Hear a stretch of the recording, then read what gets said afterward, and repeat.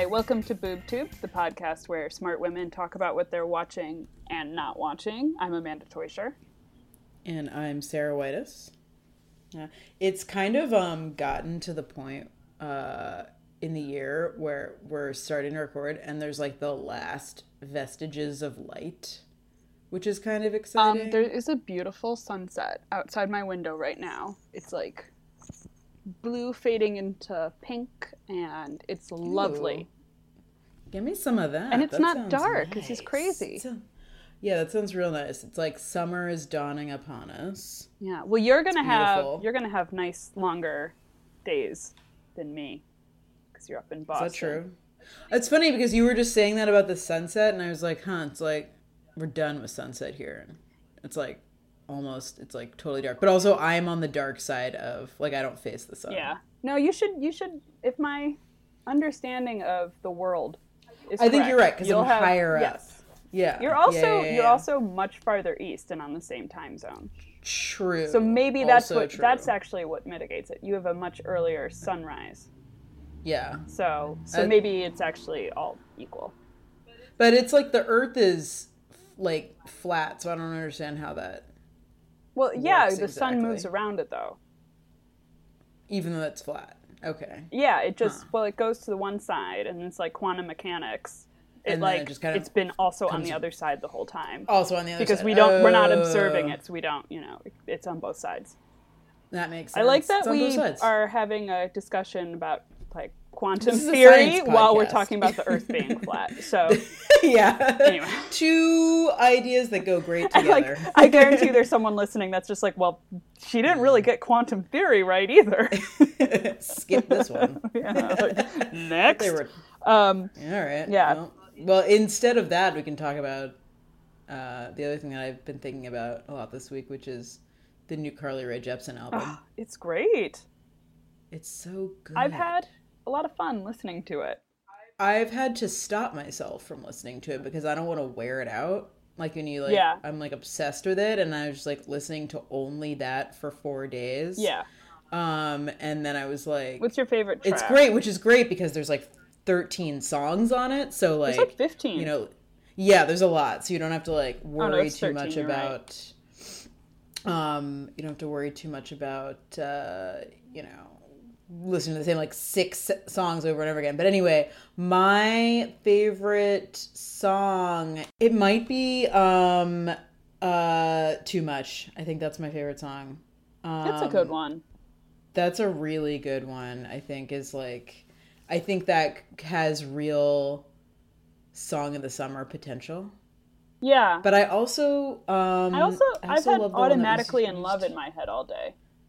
That's interesting. So it's like we're at the point where I now have a medley of like 30 different Carly Rae Jepsen songs, just like all rap, like in my head. But what's funny is that I was listening to it this afternoon while I was like folding laundry.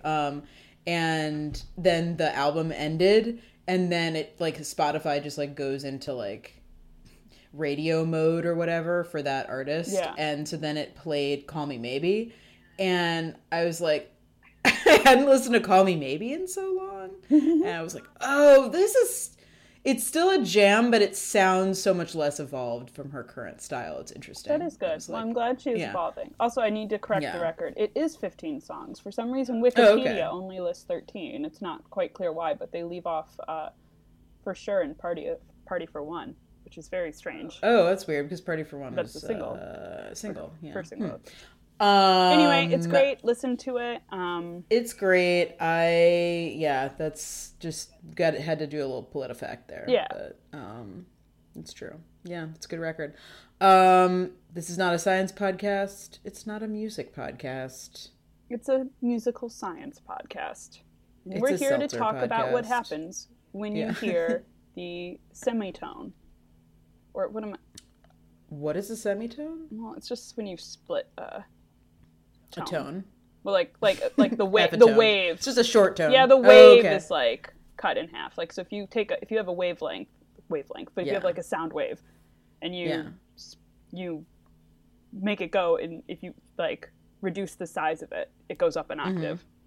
So semitones are within. But kind of like what happens when you suck a helium balloon. Yeah. That's it's the same science, right? I have no idea if it's the same science. No, I think that's just your vocal cords constricting or something. Yeah. But yes, it's the same thing. Okay, I am a scientist. Anyway, someone and a musicologist is listening to that and like, that's not quite what a semitone is. It's it's okay. We don't know. It's very tiny. It's on like a chromatic scale. If you're like, listen, it's just like a little tiny half step up. Chromatic scale. I like that. Yeah. It sounds like a type of surgery, but that's okay. Anyway, but this is not a music podcast. This is a TV podcast. Question mark? TV? It's a TV podcast. Say it let's confidently. pretend that it's a TV podcast, and I'm going to ask you what you watched on, let's say, television in the past 2 weeks. It would be more accurate to say my computer, but well, good point. This is also a computer podcast. This is a computer podcast. Yeah, we're going to hack into the mainframe. Yeah, we are hacking into it and go. Okay, so I don't know if you've heard, but the show wrapped up on Sunday. An HBO television show wrapped up on Sunday, and it was the television show Barry. Yeah. People seemed really mad about this show on Twitter. About Barry or about the show that should not be named? I was just seeing if I could trick you about the show that shall not be named. But like, people were upset about Barry. Yeah, everyone was so mad about that ending. Can we briefly talk about the show that shall not be named? Because I won my office predictions pool about it, and I was the one who didn't watch it. I feel like just about anything that anyone who doesn't watch it could come up with would be like... The thing is, and I told them all, I did watch the finale, but of course by then I'd already made all the predictions, so that didn't have anything to do with it. And I did was spoiling things What for did myself. You say happened? I knew that, I think what pushed me over the edge was I knew that Bran, one of the Stark kids, would become the king. And, so is that how it works? Did he get the throne? Is that how this happened? Yeah, in some weird, sort of Jeff Winger from Community sort of speech from Peter Dinklage. It was weird, and it's really not worth talking about because it wasn't that great. It was fine. I enjoyed watching it, but but I won the predictions league, and I'm pretty sure it's because I wasn't analyzing all of the characters and behaviors and expected outcomes, because in my mind the best you were like the cute one. Yeah, the best predictor was just what really mediocre white male writers would come up with. I was just like, well, they're not going to pick a woman. Inside. It's going to be now a that's dude. hacking a mainframe. Yeah. So that's hacking the mainframe. So I was kind of just like, I don't know if that rule. I think I lucked into it, and I could have just as easily come in very last place for not knowing anything, but. Just shows you didn't actually need to know anything about that show to predict what those dudes would come up with, those bozos. I enjoy that greatly. Yeah, I was so pleased with myself all day. I was like, I should wear a crown. Anyway, but no, Barry ended. I didn't realize it was already ending.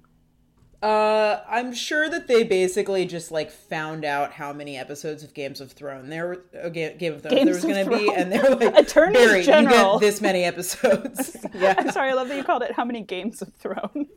Games of Thrones. Attorneys General, a cul-de-sac. Right, it's the legal term for Game of Thrones. Yeah, I'm sure they just basically were like, there's going to be 8 Game of Thrones, so you get 8 berries. If there were going to be 11 Game of Thrones, you probably would have gotten 11 berries. Was it on right before? I think it was on after. Oh, wild. It was on after. Okay. Yeah, so I hope they got a nice, solid bump from that. Well, those people who were just coming in to watch Game of Thrones and then decided to watch the season finale of a show in its second season. Yeah, I think HBO's what are we going to do now? Yeah, I don't know. They've got a bunch of, whatever. They did have an amazing trailer for Westworld right beforehand. Yeah, I still got to watch it. I saw it for you. News of it on the Twitter. Yeah, sorry. Today. I don't even watch Westworld. I've never seen an episode, but this trailer was so good. It was so perfectly done. Brilliant. I do need to check it out. Maybe I'll return to... Who are we kidding? That's not going to happen. Yeah. I'm not going back to Westworld. I'm not going back there. Maybe I'll go back to Westworld. No, it's not going to happen. But Barry ended. I think I mentioned Barry when the premiere was on, so a mere 2 months ago. And I don't think I've talked about it since on the show. But finale happened. I just think people should get into Barry in the off season this year. I think I said that last year, and if you didn't, now you should really get into it because it was a really good season. I think a lot of people had the thought after the first season of Barry that it's one of these things that he doesn't need a second season. I don't know that I really agreed with that. It wasn't like a Big Little Lies where it was pitched as a miniseries. Right. And like, oh wait, we gotta come back for more. Like especially where it was based on an existing tech. I mean, I was like, sure, we should keep going from this. But I don't know that I thought that it would necessarily take the massive step up that it did. This was a really good season. It's a show about a white male anti-hero. My favorite. Yeah, your favorite. Do we need more of those? Arguable. But I do think this was it's also a show about processing your trauma. It's a show about kind of trying to understand the things that have happened to you and tell your own story. It's about kind of trying to live an authentic life, and can people change is a really central idea to this show, and it comes to conclusions. But Bill Hader he's amazing. He's great. And I agree. There were a couple of episodes this season that were just really incredible. One of them was called Ronnie Lily, which got a lot of attention for being an episode that kind of stepped out of like the world of the show and kind of was a little bit fantastical, which was a wild ride of television. If there's truly a wild ride, I'm not even it obviously would help to have seen the rest of the show in order to watch that episode, but I'm not even 100% sure that it's totally necessary in order to enjoy it. It's really incredible. And then I think, a big complaint about the first season was that especially the main woman character on the show, Barry's girlfriend, played by this actress Sarah Goldberg, who's a great actress but was super underutilized last year and underwritten. They really seem to have taken that to heart. Alec Berg and Bill Hader, who do a lot of the writing and created the show. And they gave her an incredible arc this season that was about her kind of using acting, whereas Barry is trying to use his acting to sort of process the horrible shit that he's done in his life as an assassin. Sarah Goldberg decides to kind of write this scene for herself that is about the her abusive relationship with her ex-boyfriend, who was a horrible person. And it's just a great arc. It has a great, incredible finish in the finale, and the finale is really like a game changer for the whole kind of trajectory of the show. So I'm very curious to see where it goes from here. So it's definitely getting a third season. Yeah, it's already been greenlit for a third season. Bill Hader, I feel like, has got to be a shoo-in for an Emmy. He won last year, and then Henry Winkler won last year for supporting. And I don't know that Henry Winkler had as many standout moments this year, but in that place, Stephen Root, who plays Barry's kind of mentor in Assassin's If you don't know who Stephen Root is, he's that guy. He's that guy. He's from News Radio. He's from Office Space. He's from everything on the planet. And I don't think he's ever won any major awards. I'm sure he's been nominated for Emmys, probably from his work on News Radio. But, yeah, him and Anthony Carrigan, who plays NoHo Hank, who like has become a little bit. Is he the guy that play? He's that guy? Hilarious, yeah, Chechen or something. Yeah, he's the Chechen. So funny. And he's so. He's like what's brilliant about the use of that character is that they don't overdo it with him, and he is only usually in a few minutes per episode, but. Steals every single scene. There's a scene in the finale where he's ordering a table online, like over the phone from like, some furniture company, and it's going to be like a table that they're going to use to like sort heroin. Heroin table, that's got to be a thing, right? So I'm on your website right now. Beautiful furniture, by the way. And I'm seeing dining room tables, I'm seeing coffee tables, but not sure how to look for the table that I need. No, it's for heroin, about 30 kilos, give or take. What I'm thinking is carved wood, stone top, marble maybe. What I'm dealing with is an open floor plan, so it really needs to work on its own merit. Anyway, he's amazing. Show's great. It was a huge step up from the first season, which I think was already really good. So I would get into Barry before it's too late. JK, it won't be too late because it'll be streaming all year. I don't think so. I think it'll be any time is the right time for Barry. So, what about you? What have you been watching? So I started watching, I only watched the first episode because it's actually way more intense than I was anticipating, but I watched the series, the first episode of the Catch-22 series on Hulu, based on the Joseph Heller novel. So I've never read the book because apparently I skipped 8th grade English. We read this my senior year. I doubt they would make 13-year-olds read it. I've never read it though. It's like a political thriller type. No, it's satire, but not like allegorical satire in any way. It's follows this one bombardier pilot in World War II named Yossarian. He's like Armenian American or something, and he so the titular Catch-22 is, he's like, this is insane. It's basically being like, this is a meaningless war, like nothing. I mean, not so much. Obviously, it's like it was the fucking Nazis, right? But the bureaucracy of war and just like all these like meaningless things that they expect like men who are risking their lives to care about. Like, and part of it is like, he's flown all these missions. He's in the United States Army Air Force, and he has flown all these missions. They're super dangerous, and all these people have died, and like they keep upping the total number of mission counts you have to do before you go home. And his whole thing, he's like, well, this is crazy. This is insane. You'd have to be insane to follow these orders, like, and keep risking your life.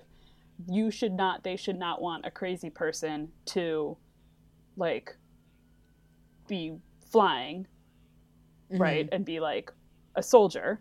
So he's like, why would you be doing this? So he talks to this one doctor, Dr. Nika, and he's just like, you have to ground me. This is crazy. I can't do this. And he's like, well, the mere fact that you're asking for me to ground you shows that you're not crazy. And then Yossarian is like, okay, well, like, what about like Clevenger? He loves to fly these missions. He's crazy. Why don't you ground him? And the doctor's like, well, he has to ask me. And he's like, but as soon as you ask him, that means you're not crazy anymore. And the doctor's like, yeah, that's the catch. That's Catch-22. Anyway, so that's the whole book. Okay. And it's really easy. There's a bunch of characters, and they're like really serious moments, but there's also just like insane, wild dialogue. Like there's a character named who's his name on his birth certificate is Major, and he's like a lieutenant. So he's lieutenant, major, but then he gets promoted to major. And and it's just like weird stuff like that like just, like all this like meaning. Anyway, I adored this book as a teenager. I thought it was so good and so funny. And it's definitely about like the horrors of war and like that. But I read it, like I've read it at least 3 times. But it's probably been like a good 12 years since I've read it. And so in my mind, there's so many characters in this story. They're all like different men that are in the army. And in my head, I picture these characters, and they're all like grown men, right? They're all like, some of them have like mustaches in my mind, or like they look like dads. And this show, because I've never seen they made a movie of it in the 70s that was really bad. And this is the first time I've ever actually seen it like on film. And they're all just like really young guys, they're like 18, 20. And I'm like, kind of kids who go to war. Yeah. And it's not like I didn't know that.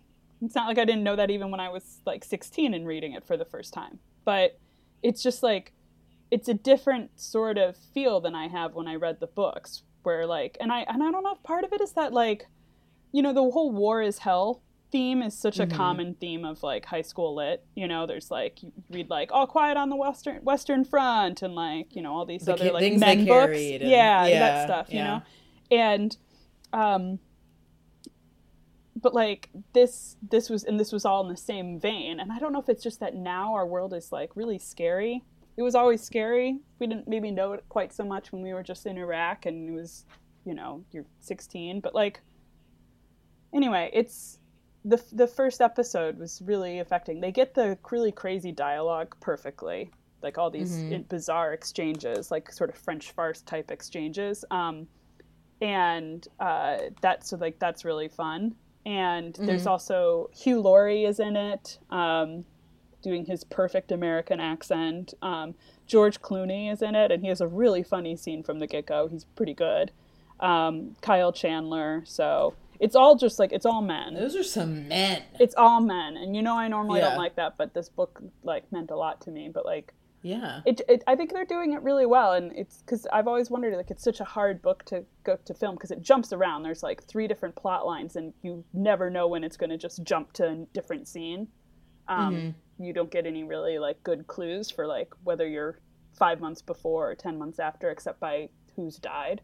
So anyway, I will keep watching it. But like I said, I've only watched one, but is it a new show or has it been on Hulu for a little while? No, they just released it like a week or so ago. Okay. Maybe even less. Like I'd been waiting for it. I had been anticipating. Yeah. Okay. It, so. Okay. It's not like it's been on there for 6 months or something. Okay. But the trailer that they have for it gives a pretty good picture of, you know, the kind of, you know, what it's threading, you know, what kind of tone it has. So I recommend watching the trailer if you're interested, and if you like that, then I think that's a good take on it. It's serious and funny, but anyway, cool. So yes, we should move on though, because that was just one episode. Still more to come. More to come. This week we're going to talk about. I think I can safely say this was one of our favorites in a long time. Of this year so far. My favorite show that I've seen this year. I'm kind of with you. We watched the second series because it's British. Of Fleabag, the Phoebe Waller-Bridge show, and we both loved it. And both loved it. So the first season was on. It debuted. Well, I don't know. 2015. I don't think it was on in America quite that long ago. I could be wrong. That might be right. That. It was BBC. I think it and maybe Amazon Prime. I think picked it up. Yeah, I think maybe in 2016. That sounds right. It came to America, but yeah, I do think the show. And it was Fleabag was originally pitched as just. In true Big Little Lies style, as a miniseries, and then they got Phoebe Waller-Bridge to do another season. Yeah, and of course Phoebe Waller-Bridge, the creator of Killing Eve. She also did voice work in Rogue One, the Star Wars movie. Anyway, no, not Rogue One. Yeah, she's different one. A different one. Different. It's one. Fine.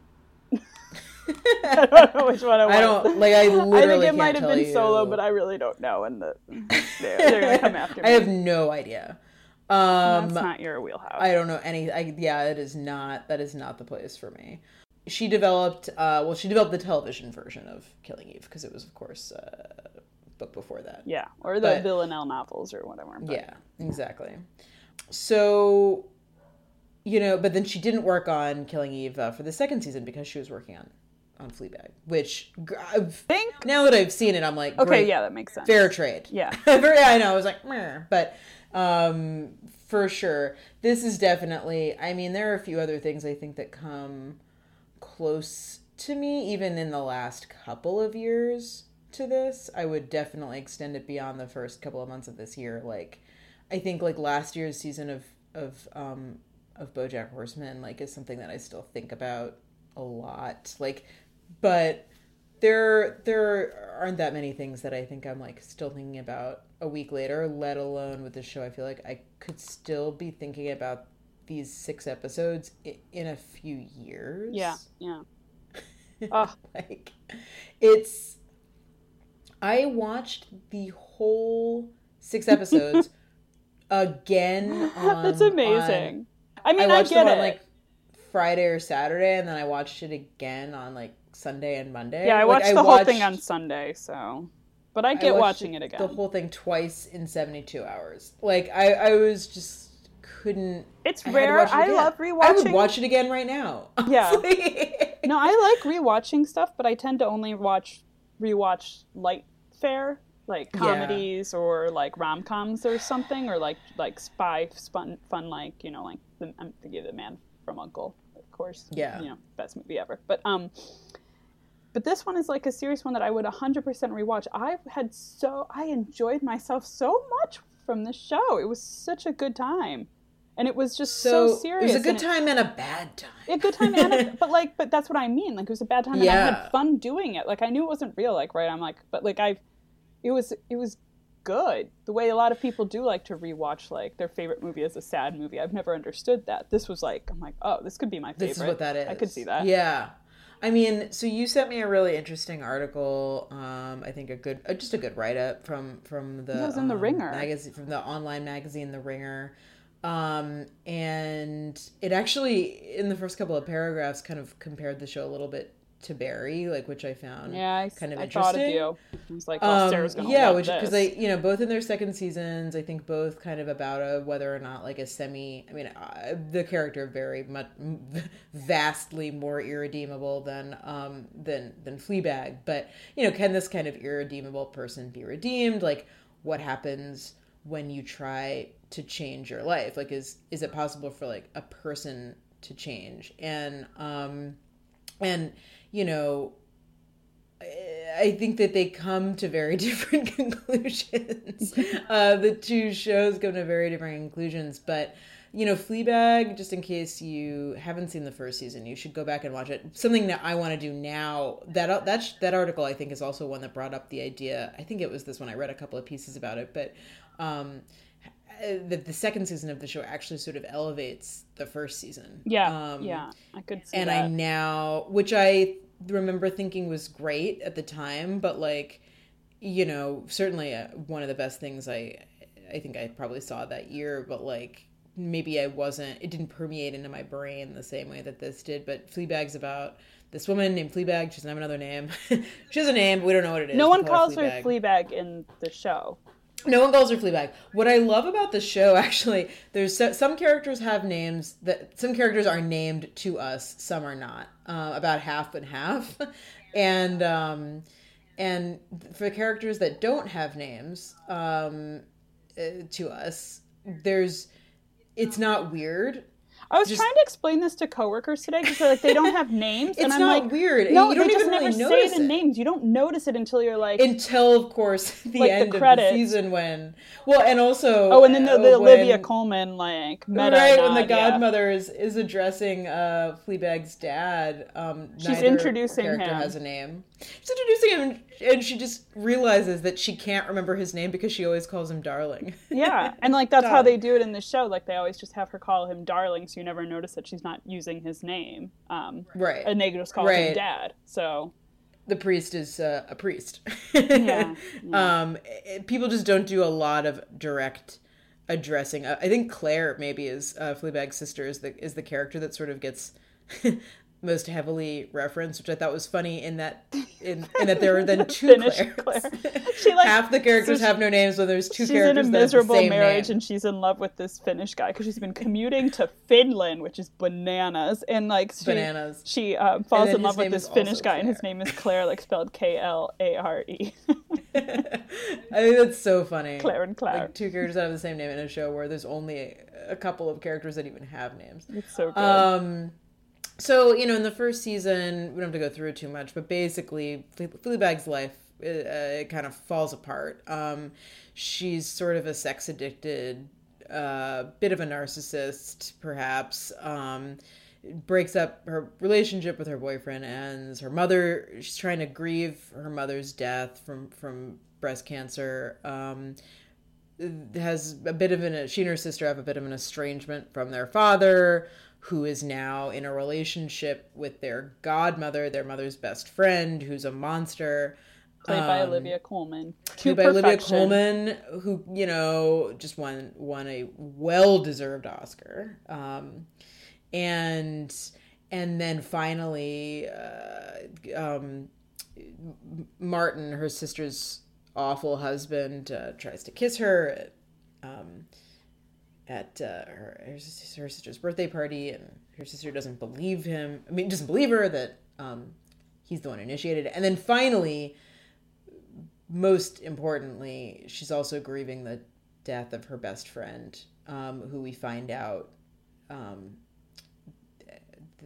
You find out that she had just walked into traffic, and that Fleabag she blames herself for this for a reason, and so that's kind of like where we leave Fleabag. So it ends on it ends on for a show that was like supposed to be the end of. It was that was supposed to be it for the show, and it's like a really dark end.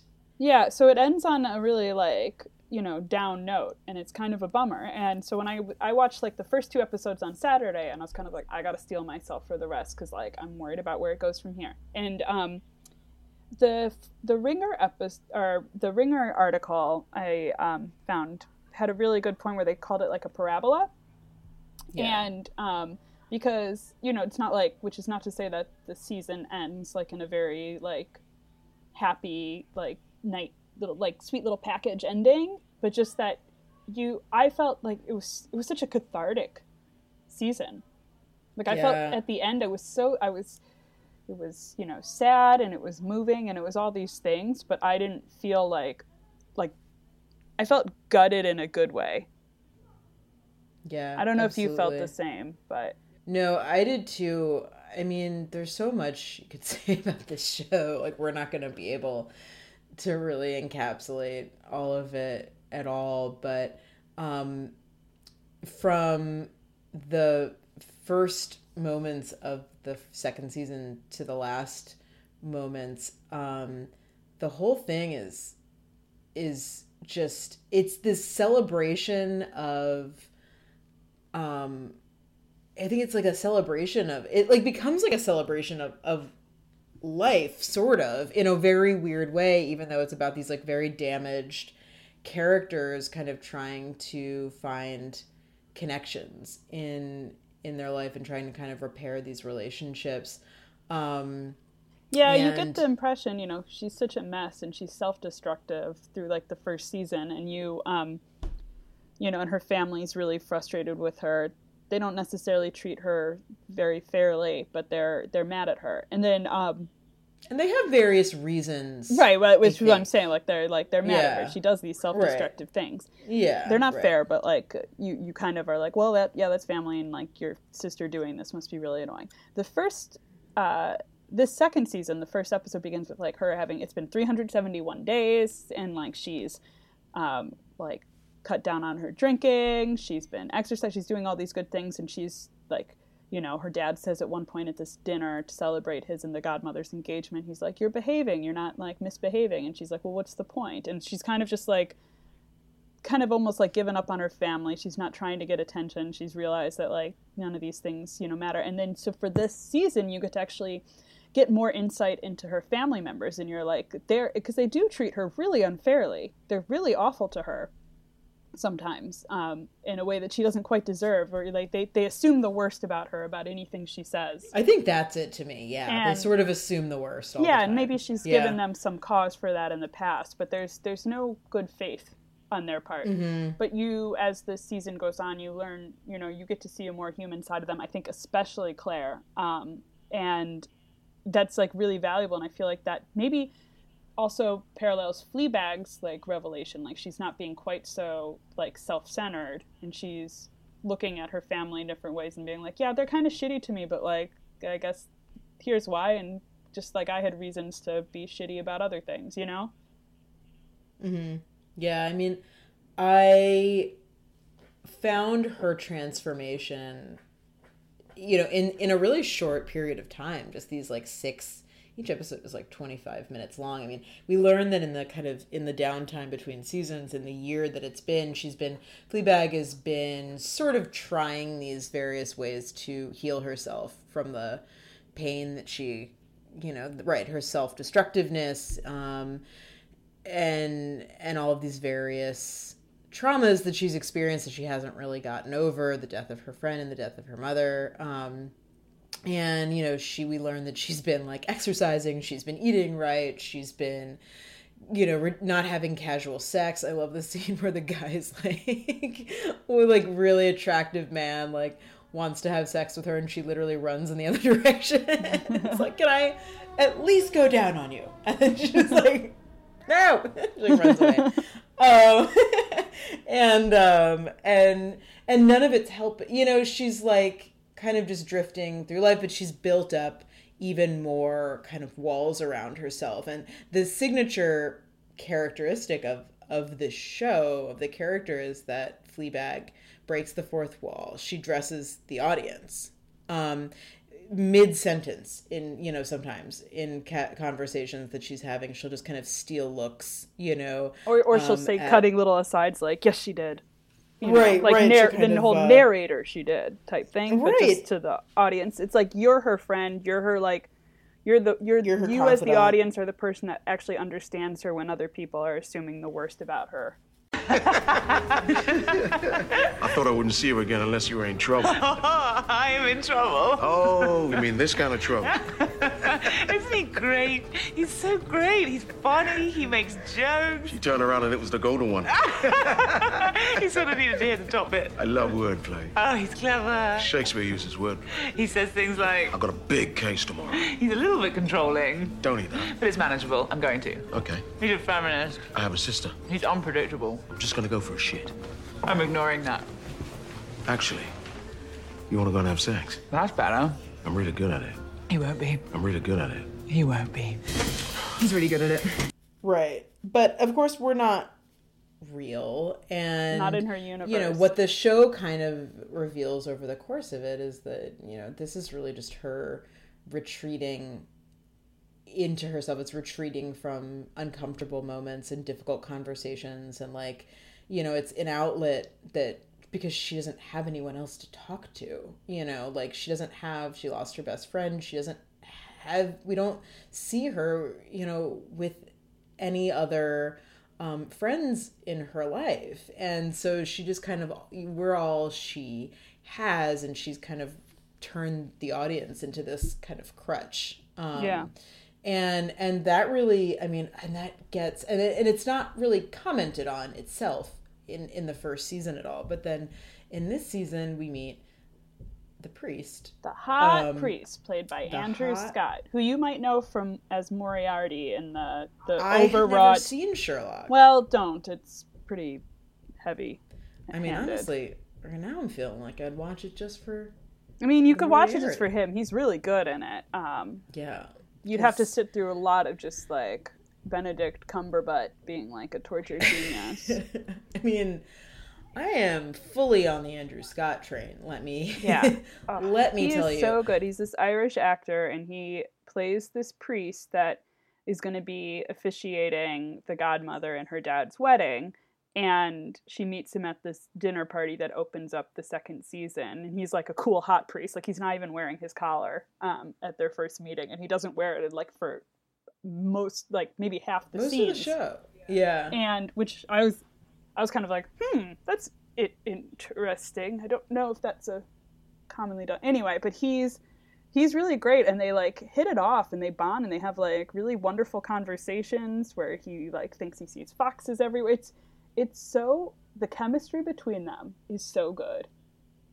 I don't know how they, did they test different actors? I don't know. They took some sort of magic potion or something to a witch's spell. Yeah.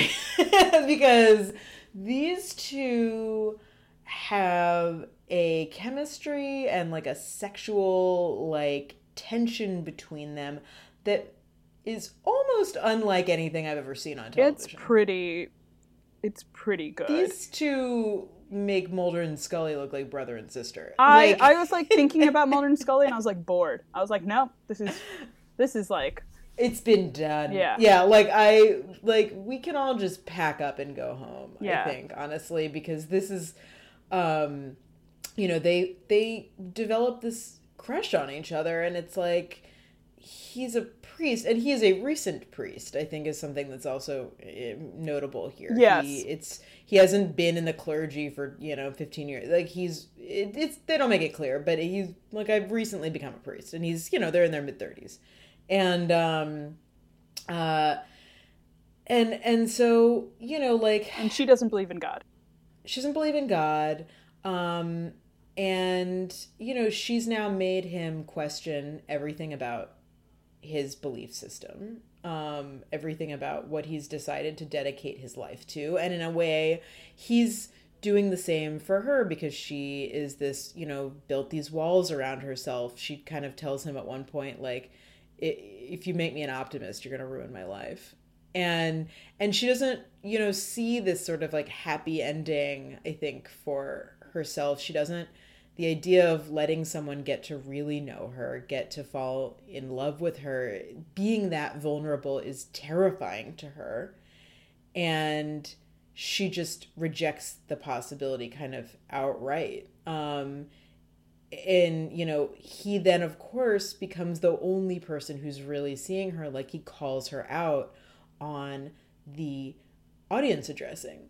He's like... So there's the scene, I think it's the second time he does it. He catches her when they're sitting out on the bench at, like, the rectory or whatever. And then later he's in her house or something.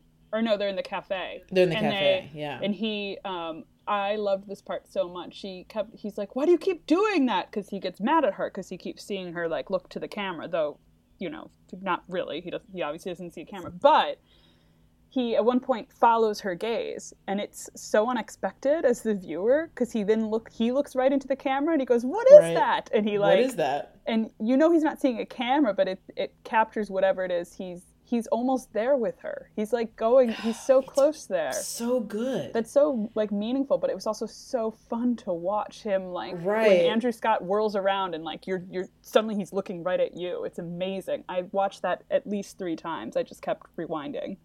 It's so good. Yeah, so he's kind of like, where are you going? And the fact that he could follow and he looked at the camera. Like, she's obviously not literally looking in that direction. You're seeing her do that, but he sees something in her eyes. But the way the show presents it, he's looking in the same direction as her, and it's pretty wonderful. It's pretty, I mean, it's incredible. I no one else in the show, sees her thoroughly enough and knows her well enough, to notice this, that she's kind of escaping in these moments. And it's got it. And so he kind of just starts to break down these walls, and, she starts to sort of let him in. She acknowledges her crush on him and she wants to have sex with him and she wants, but, we build up to this scene where they are in this confessional, in his church. Oh man. And, he's a Catholic priest. And so, they're in the confessional booth and she just lays bare all of her deepest insecurities to him. And I think it's one of the greatest scenes I've ever seen on television, honestly. I want someone to tell me what to wear in the morning. Okay, well, I think there are people who can... No, I want someone to tell me what to wear every morning. I want someone to tell me what to eat, what to like, what to hate, what to rage about, what to listen to, what band to like, what to buy tickets for, what to joke about, what not to joke about. I want someone to tell me what to believe in, who to vote for and who to love and how to tell them.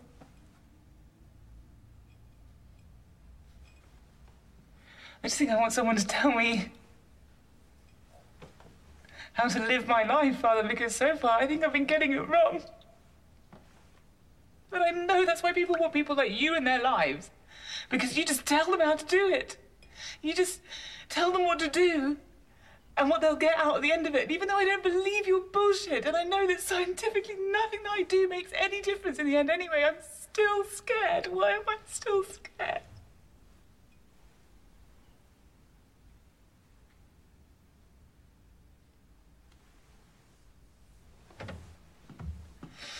So just tell me what to do. Just fucking tell me what to do, Father. I have a clip of it, but I didn't include how he responded because I didn't want to spoil it in case, It goes from being this, like, you're in tears at her confession to then in an instant it turns into this, like, hypersexual like, it's incredible. I mean, as a Catholic, I was like, oh boy. Yeah, it is something else. But I will also say the show is respectful of religion. I'm not saying I'm a religious person, but this show is not like it. Like, yes, the Catholic Church is like a joke. It's funny, but like you take him and his faith seriously. Oh yeah, absolutely. Yes, this is like you don't get the. That's a really good point. Like, it's not like being like there's this problem with him. Like, and she doesn't think that either. She's like, I don't believe in God, but she never once, like, judges him for his faith. She doesn't believe in God, but then also, like, the whole reason she's in the church, doing the confessional, she decides she's like, maybe I can. He finds solace in this. Like, maybe there's. Yeah, but I think he also had explained it as, like, you are just kind of, like, using it for, like a meditative sort of thing. And she, might know that too. Yeah, she's like, I was here for a prayer, And so there are some real fun moments of, like, God intervening that are really funny. Yeah. Like, my favorite is when he's trying to reach the gin or whatever it is from the top shelf, and he's jumping up and down, and he just goes, oh, God, help me, and then it just falls down, and it falls right in his hands. He goes, thanks, or something. Yeah. It's perfect. And I mean, yeah, but you take him seriously. Right. You don't doubt for a second that this is difficult, that he is struggling with this, that this is, now he's in this impossible situation. I mean, even if the whole show was just about their arc and their relationship, it would be just blow you completely out of the water. Yeah, I have to say the fact that there's also all of these other characters and their stories, even though they're kind of minor parts, but the storylines, I think that Claire gets, the dad and the godmother. Yeah, I mean, and even like, there's great guest appearances.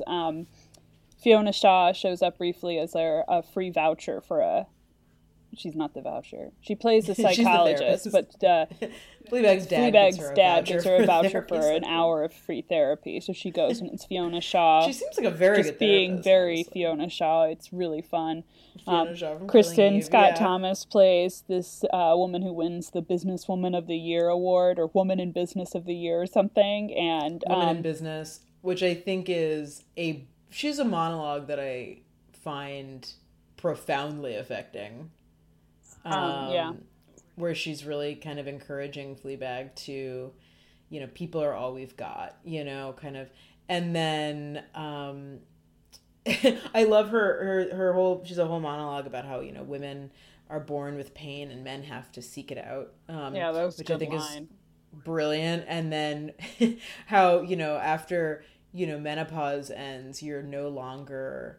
because she's like, she's about 60 years old, and she's like, menopause is horrible, but you get to the end of it, and then it's weird because you're no longer this, like, you're not just like a collection of your parts anymore. You're not a machine, yeah, you're free. I love it. You go from a woman in business to just a person in business. Just all of these guest turns are amazing. I even thought that Martin, the horrible brother-in-law, played by Brett Gelman, who I think he's so good at playing a shitty guy. Yes. I can't imagine him playing a nice person. Neither can I. It would be bizarre. I would just be like, oh no, he's such an asshole. He'd be saying like the nicest thing, and I'd be like, oh god, no, this fucking guy. I mean, he's an awful husband. He's dealing with a wife who is kind of clearly on the verge of leaving him, and he's almost cartoonishly bad. I think in the first episode of the season, he has some really awful, he says some awful things to Fleabag, and then I was like, I almost felt like this character was being a little bit too broadly written, but then they bring him around, by the end of the season where he's still awful, but he is identifiably a human being. Like, yeah, he's not a caricature. Yeah, he just says he's like, I'm not a bad person. I just have a really bad personality, and it's like, that makes no fucking sense, but it is absolutely a story that someone would tell themselves. Like, I would say, themselves. Yeah, I mean, I could see that. I don't think it actually applies to him. I think he is a bad person because he hurt people. Does bad things. Like, people can have bad personalities but not be bad people, but you can still hate them because their personalities are bad and awful. But like, true. But he is a bad person. And I think there's this scene where he's like gives this little speech and with Claire, and he's like asking her to to not leave him, but she's like, please leave me. And he gives this speech. He's like, well, I have a bad personality. I make you laugh. That's the most important thing. You always said it's the most important thing. Like, I need you, I need us to stay together, and I'm not gonna go unless you get on your knees and beg me. And you don't know what's gonna happen. And he's just didn't know because it was it was like a meaningful and like not persuasive speech. Like, you as the viewer for sure are like no, fuck this guy, but you could see how someone would fall for it, or how it could be written in a way to make a character act a certain way. And then Claire just gets down on her knees and she just says, please leave me. And it's so good because you're like, I love that this show surprises you even when it's the outcome that should happen and that you almost expect and that you want to happen. You're still kind of like, yes, it's fun and awesome in that moment. Yeah, and I mean, I love his justifications for the fact that he's not a bad person, which are like the bare minimum of what you could expect a partner to do. Like, he points to picking his stepson up from school. I know. Oh my God. Yeah. Making desserts to bring to like potlucks. And he's like, he cooks something once a month or something. He's like, I do things. Oh my God. I'm not a bad partner. I do things. He's the worst. And it's her stepson. Right. It's his. Well, yeah, it's his son. Yeah. She's the one carrying the kid's bassoon around everywhere.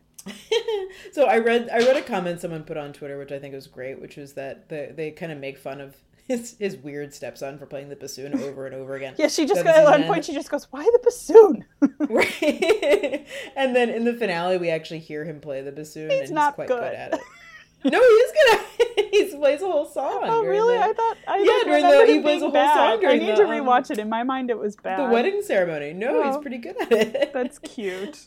He wasn't too bad. He was creepy, but he wasn't too bad. Yeah, exactly. I mean, this show. I mean, it's Fleabag. It's a show about how Fleabag needs to reestablish real connections, like with her family. She like, it sounds cheesy to say that she like learns how to love, but I mean, she kind of does. She kind of does. I mean, right. Like, she's been with love interests before, but being this vulnerable again, after everything that happened with her all of her self-destructive tendencies with her previous relationships, it seems like maybe she is not willing to go to that vulnerable place and like again, but kind of learns how to do it with this priest. And like, we don't have to say what happens at the very end, but like it's like both it's devastating and it's optimistic, and it makes you That's what I mean, that like you didn't leave it feeling like downtrodden. I felt moved, weirdly energized, like renewed, right? And I also have to say, I think I said this to you a couple times, but I don't cry at love stories. I can't. I'm sure it's happened before, but I honestly can't remember it ever happening. And I cried just at not like just at their story. Yeah, I cried a few different times. I cried at the bus stop scene. Like, not like, my eyes watered. So I'm not like, I didn't like start, weeping. But like, it's beautiful. It's really beautiful. And it's so believable. Anyway, if you, this show, if you like character drama, if you like actually just like weird British humor, if you like really interesting writing, and just like the writing is so sharp, and just I think inventive storytelling, and if you like just romance, I feel like this show is for you. A line in the show, certain lines from some characters will make you laugh and just gasp at the same time, almost. Yeah. I mean, everyone is so perfectly cast in their roles, and God, I mean, it's like I would almost want more, except that I'm, I think the last scene is utterly perfect, and you don't want to tarnish it. And also, I'm just so excited to see what else Phoebe Waller-Bridge does with her career, because she's a fucking genius. I mean, she's a genius. There's a whole scene where in the Kristen Scott Thomas scene where she's talking about what it's, being 33, and I was like, oh my God, Phoebe Waller-Bridge is 33. Yep. No. Yeah. Oh my God. She's about 9 months older than me, so I've got that 9 months to kind of work with and come up with. You've got a lot to do, but I believe in you. A work of art rivaling. Yeah, no, I wouldn't even try. But Phoebe Waller-Bridge is absolutely great. This is so singularly her creation and her voice. It's incredible. So that is Fleabag. That is Fleabag. Maybe I'll watch the 6 episodes again after we finish this podcast. I think you probably will, knowing you. Who are we kidding? Yeah, we'll talk about it again next time. Yeah, yeah. So I watched it again. I have more thoughts. It's just this podcast is a Fleabag podcast. We just every week talk about Fleabag. No, what are we actually going to watch in the next 2 weeks? So I'm kind of curious to check out this show, Vita. I don't know anything about this. So I didn't really know anything about it either. I'm interested because my mother, who is a very good barometer of good television as well, she's a lot of good recommendations. She recommended this show to me. It is about Mexican-American sisters in Los Angeles. I think there's an element of like they grew up in kind of a, East LA kind of rougher neighborhood, and then I think they've sort of kind of prospered and grown past it, but there's a kind of a going back to the old neighborhood element to it. My mom says it's awesome. I'm very curious to check it out. Okay. It is on Starz, which is not a network that anyone has. I can't watch it. God. Unless you're my parents, nobody has that channel. But it is available for purchase on Amazon Prime, I saw, and you can do a free trial of Starz through Amazon Prime, and presumably that's how they get you. I'm not going to fall for that. Watch the episodes. Yeah, they are also available for purchase, so I might buy a couple and see if I like it. Yeah, let me know. So I'm going to try that one because it sounds intriguing to me. Vita. Yeah. I think we're also both going to talk about Dead to Me. Yeah, I think next time we'll talk about Dead to Me. We'll watch that. Which we mentioned last time, so we don't really need to go into it. But we got to finish it. Yeah, we're gonna do that. Not watching. So So here's a show we're not gonna watch because it's been canceled. That's a good reason not to watch it. It's called Whiskey Cavalier, and if you had not heard about this show, I honestly don't know how you missed it. Kept hearing about this show, but I steadfastly I think it was refused. Like during either like the Super Bowl or the Oscars, they like were. Oh yeah, didn't it play like after the Super Bowl? God, they were upset. I don't know if it's CBS. That's whatever. That makes it even funnier that it's been canceled. That it played after the Super Bowl. Well, like, it seems to have like a huge like production budget that probably accounts for it. Something I should divulge is so I watched it, Sarah. So you watched, like, you've been watching it this whole time? Yeah, I didn't want to tell you because it's not good. Wait. It's not good. Wait, I'm sorry. You've been watching so Whiskey I Cavalier didn't the want whole to admit time? that I was susceptible to their stupid advertising, but you know I love, like, spy shit. And it was, like, spy, and then I just started watching it. I, like, watched, like, 3 episodes in a row. I didn't know what was happening, and I was like, this isn't very good. And then I just, like, kept watching. Okay, I mean, I don't know. I'm, like, 4 episodes behind. Actually, you know what? No, I might be caught up. Anyway, it's not... I did watch Suits. It's not... I love that you never mentioned that. Literally, you've never mentioned so the fact embarrassed. That you're I still am. I'm Whiskey only... Cavalier. you know, in the interest of honesty and, like, you know, we need to have a community of... In the theme of this week's episode, being true to your authentic self, telling your story. Telling your story. Yeah, it's... So, the acting in it is fine, and, like, it's not so much that the writing is bad. It's not... I'm sure it is. Well, yeah. No, it's not like it's... This is Nathan Fillion is in this show, right? From, No. No? What am I thinking of? Oh, this is, what's his face? This is Scott from Felicity. Foley. This is Scott Foley. And Lauren Cohan, who was like a CW person, I think. Okay, I was going to say I couldn't... Oh, I had never seen her before. I only I knew her from Who Weekly. But Scott Foley. Yeah. It's boy, how to describe it? It's very, like, tight and, like, it's doing something, but it moves... It's doing something. It went from 0 to 60 real quick. Like, you know how they were advertising it as, like, will they, won't they? Like, she's, like, a tough assassin, and he's, like, trying to, like, you know, get her to be his friend, and it's, like, tension, and, like, you know that they're gonna just, like hook up, right? Yeah. It doesn't, like, they haven't yet, but it doesn't waste any time in, like, telegraphing that shit to you, you know? Is it kind of a Bones thing? Like, what's going on? Yeah, like, but there's never any, like, actual build-up of chemistry, because the show just, because there is none, or... No, it doesn't let that happen. It's just, like, it does so much telling instead of showing. Like,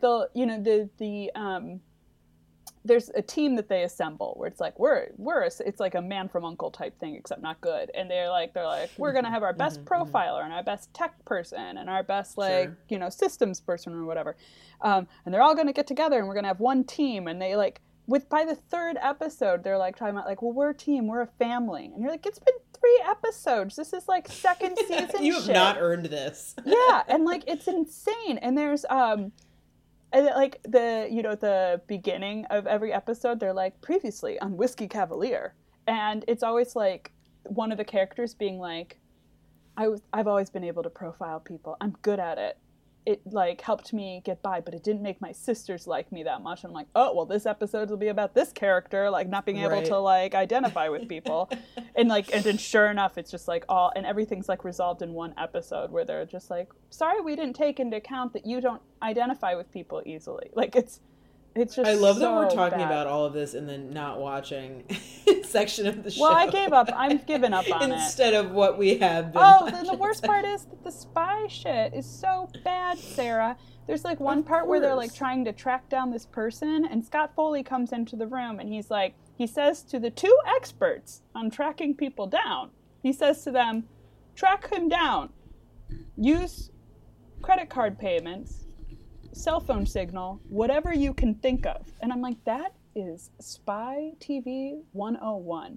You use a credit card payment or a cell phone signal, and that's never should be available, because no international terrorist is going to be like, I'm just going to stop into this gas station and use my credit card. Right, use my credit card. That they can easily tied to track. My real name. So it's like clear that these people did not do any research. There's no consultant on staff that, like, worked for the CIA. It's just a bunch of people being like, they would look for a cell phone signal. Like, they just don't know anything about how to write a spy story. Wait, so is one of them Whiskey and is one of them Cavalier? No, that's his name. That's his code name. Oh, he's Whiskey Cavalier. So she doesn't get any of the... She doesn't get a fun code name? I don't know. Maybe she does. I honestly don't know what it is. Oh my god. Well... But we're not watching it. No, we're not watching it. How would we know? how could we possibly know anything about well, the because, show like, I'd that say not neither of us is watching at all? I'm sorry I lied to you. I hope I made up for it by coming clean now, and it's just because it was Netflix. Oh no, I'll never forgive you. I will say Suits is way better written. I trust you now. You'll have to prove to me that you can change. Oh my God. I'm going to come back and be like, okay, so I actually want to really talk about another show that ended this past week, that's ended its long-running time on TV, and that's The Big Bang Theory. And you're going to be like, you've been watching that this whole time? And I'm going to be like, yeah, it's my favorite show. I secretly own all of the DVDs, all 17 seasons of The Big Bang Theory on DVD. Don't worry, I can tell you truthfully, I've not been watching. God bless those people in the rooms of money that they oh my must God. have just filled with all just half a million square feet. And now we're printing money. Right. What if we came up with nerds? What if nerds? What if nerds, but hot girls too? Right. What if hot nerds? What if? Except only the women. Only the women. Okay. Yeah. I do kind of, you know what? That show gave us what's his face? Sheldon? Young Sheldon? Oh, your other favorite show? Young old Sheldon? Regular old Sheldon. The guy from the commercials for like Capital One or whatever. No, isn't he? No, he's in. Who's the main dude? The one that talks really annoying, right? Yeah. But he's like actually kind of like, I feel like he's actually a good actor. I don't know. I think he actually is a good actor. He's been in other stuff that I think I'm willing to entertain his career in a way that I like never need to see Johnny Galecki ever again. But everyone else on that show can just kind of Jim Parsons. Jump in a lake. Yeah, Jim Parsons, who I think is actually like a theater actor, and he is. Intel. It wasn't a credit card. It was for a computer. Okay, I was like, he's not what's his face from like Silicon Valley or whatever. Samuel Jackson. No, he's Verizon. Yeah. Okay. Samuel Jackson. Yeah, what's in your everyone wallet? else on that show can just like eat my shorts. They don't need to work ever again. No. Oh my God, they're gonna get so much syndication money. Yeah. Do actors get syndication money? Oh yeah, for right? Sure. That's how they're all so rich. Yeah. Okay. I mean, I don't know how shit works. Yeah. No. They're all very, very, very rich. So good for them. Big Bang Theory over. Big bong. The big bong. Your big bong there. That's the end of the joke. That's the joke. That's that click hole quiz where they just keep yelling Shellron. It's so good for Sheldon. It's such a stupid quiz. I love it. All right. Anyway, anything else? We have fun here. We do on our music and science podcast. On our music and science podcast. Where I poorly explain what a semitone is. Oh man. All right. That's it for us. That is. All right. Till next time. Bye.